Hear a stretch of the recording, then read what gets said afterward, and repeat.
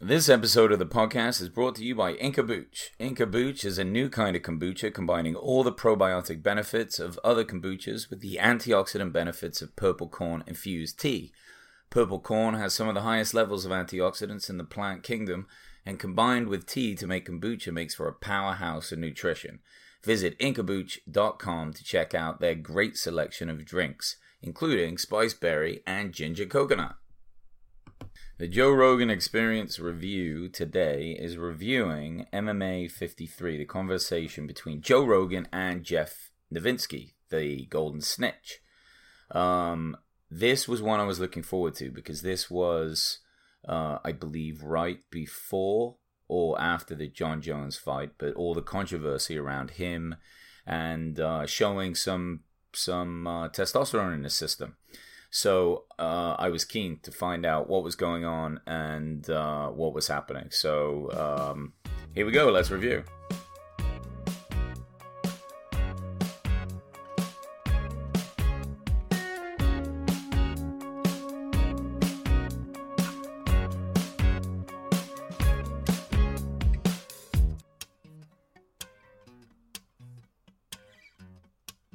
So Jeff is actually a really good guest on Rogan, and he's getting better too. He speaks well. He's interesting. He's kind of funny, and he's kind of enjoying this process of, like, I guess, super minor UFC celebrity or MMA celebrity status. I mean, people know who Jeff Navitzky is, and his daughter even made some T-shirts recently. With his name on that he might even consider selling for charity because, people shout out Golden Snitch when he is in the UFC. So yeah, he's a good character to have on, but he also explains things really well. He's very precise and seems like, a very honest guy, like somebody that really wants to get to the bottom of things. He actually never worked for USADA, which is interesting because I think that was USADA is the testing body that does all the testing for the UFC. And I was always under the impression that he used to work for USADA and then he started working for the UFC, which is kind of like a conflict of interest. It turns out that's not true, which is interesting because I think Brendan Schaub was saying that he worked for USADA as well. So he is the UFC employee that deals with health and safety, right? That's kind of what his job is. So yes, John Jones tested positive to some compound that's banned, very low levels though, and the levels as they got into it was something within the pico range. So I have a background in biochemistry, and so some of these measurements I at least had heard of this before. A pico is about as small as it gets. If you look at a scale of like meters, millimeters, and you just work all your way down to the micro, macro, to the tiniest amount that even exists. A pico is really as small as any measurement can get. Most of our testing facilities for any kind of testing can't get much below that. And because drug testing is getting so good, they're able to test these levels that are so super, super low. But really, here's the thing. It's like, well, where are these compounds coming from? The level is so low in Jones's system that there's no way it could have helped him in the fight against Gustafsson. But the question is, so what? Was it in his system at a higher amount a long time before? And really, what they would talk. So what they had to do is, because they found this in his system, the Nevada State Commission wouldn't let him fight Gustafsson in Nevada. So the UFC decided, well, this fight should still go along. Maybe another commission will pass it, and in California they passed it, so they had the fight in LA. So it caused a lot of controversy because it sounds like, oh, we just want Jones to fight and we don't care what the results are. Well, it could be seen that way, and that's reasonable that people would think that. But this is what this conversation is about. And as far as Jeff Navitzky understands from the people he's talked to, these levels are just far too low to have been anything. The issue with this is you can't do studies on steroids because they're illegal in like every country in the world. So they can't always do studies to see when you take a compound, right? So like Turinabol is a steroid. What happens is these molecules break down in your system, right? And they break down into other compounds, and sometimes it's the other compounds that are damaging for you. It kind of works like that with alcohol. Like alcohol itself isn't all that damaging, but it's the compounds your liver breaks it down into that makes it poisonous. But it's just your body's way of trying to get rid of it. Well, in the same way, certain compounds, maybe fat-soluble ones, will get stored in your fat, and they stay in your system for a very long time.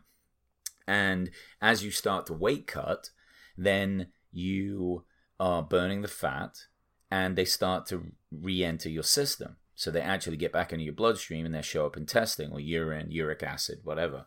And this is what looks like it was happening with Jones, because he did fail before for a test a long time ago, and it was the same compound in a very small amount. And really what this testing is showing, because now they can check, measure these levels at such tiny amounts that they just think that all they're able to do is pick up from previous testing. So he shouldn't be banned for this drug that got in there. And Joe postulated in this conversation that maybe because Jones likes to party, he did some cocaine. Cocaine is often cut with creatine, and creatine is just a supplement that could have other compounds in that could also get back into his system. And for the love of God, I just hope that Jones has stopped. I've met Jones before. Super nice guy. I met him when I lived in Albuquerque. We used to go to this bar called Twin Peaks, where actually a ton of UFC fighters in Albuquerque will watch the UFC. So it was really cool. You could go in there, I'd sit at the bar, and there would be like Holly Holmes behind you. Andrei Arlovsky would often be in there. Jones didn't come very often, but sometimes. Dobson, this short little guy, he was badass. And who else used to be in there? Alistair Overeem I met in there once. It was just like great to watch the UFC fights with some of the greatest fighters on the planet. It's kind of a really unique situation. But anyway, so he was known in Albuquerque for wanting to party. I'm pretty sure my old roommate had partied with him. And it's such a shame in some ways. I mean, obviously being as dynamic and incredible as John Jones is, such an incredible fighter, willing to take unbelievable risks, came out for his to win the belt against Shogun with a flying knee. I mean, how do you flying knee a veteran like that and expect to not get caught in something or immediately knocked out? Jones doesn't give a fuck. And that probably plays into why he likes to party and do crazy things.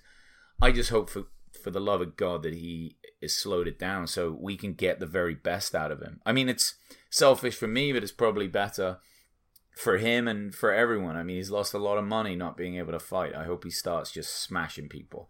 I want to see the best out of him before he's done. The conversation of microdosing came up because I guess that's been a bit of a thought process. Like maybe these fighters are just taking super small doses, but most likely that's done with things that the body can digest and get out of your system so it doesn't show up in testing. So, either he'd be microdosing with this compound and doing it carelessly because it's not a very good compound to microdose with, or he'd be using one that would leave his system and would be harder to detect anyway. And yet the whole issue of weight cutting came up and thinking that maybe it just was a part of a broken down portion of his previous failed test that's just coming out of his fat stores. It's hard to know. But USADA said Jones did not break any doping rules. That's important to understand. And, Jeff really likes to catch cheaters. He does. So if he thought Jones was cheating, I mean, this is what he wants to do. He's health and safety, right? That really does mean the health of the fighter and of other fighters. Meaning, if somebody's getting away with doping, they have the opportunity to hurt themselves, their body, their liver, whatever. And, if they're therefore physically so much stronger that they're able to knock someone's head off, that's a safety issue as well. I mean, obviously they're out there to fight and do those things, but there is a safety element. So yeah, I kind of like, how that was set up. They talk a little bit about how Frank Mir got a longer suspension than Jones, but Jones went to arbitration and Frank did not. So Jones tried to fight it.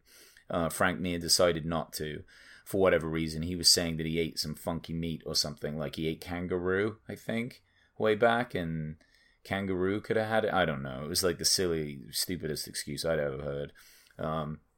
But that's it. Then the problem was they were talking about how do you regulate the supplements then? And this is a good point. Joe brought up the idea of the UFC making their own supplements that they give to all the fighters. That I thought was kind of interesting, but Jeff did mention that that would kind of fuck with everyone's sponsorship, you know? But at the same time, I kind of think with sponsorship, like some of these guys are sponsored by Monster Energy Drink. How much fucking Monster do you think they're drinking? Like probably not that much. So you could be sponsored by all these supplements and just take the UFC ones, and they'd all be tested and make sure they don't have any of this crap in. I don't know. It's whatever. But, you know, it's really sad, really, for Jones because he's lost tens of millions of dollars with these suspensions. More importantly, as a fight fan, we've lost watching probably the greatest fighter of all time fight many a fight.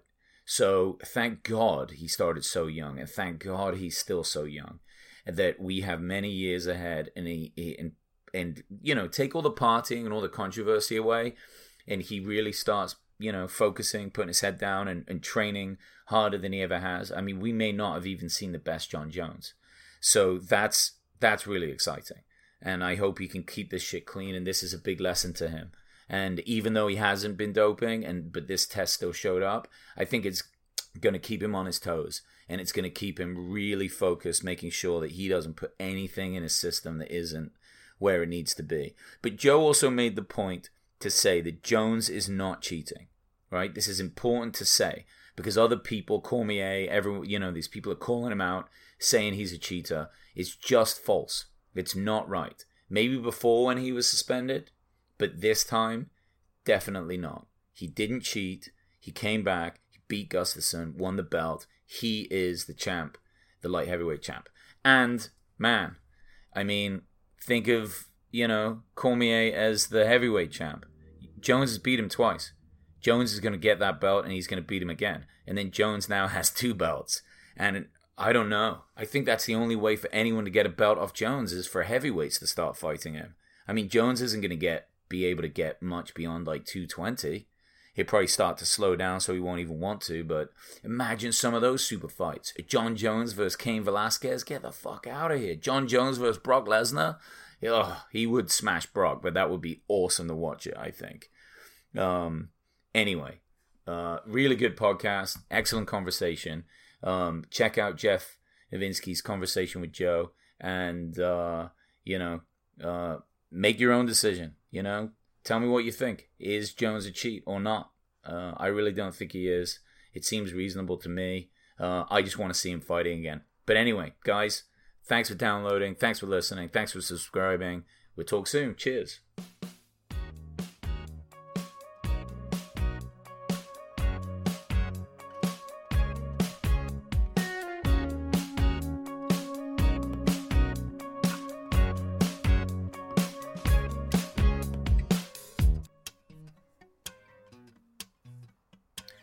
Thanks again for listening, and once again, this review was brought to you by Inca Booch Kombucha. Go to incabooch.com today to order your drinks.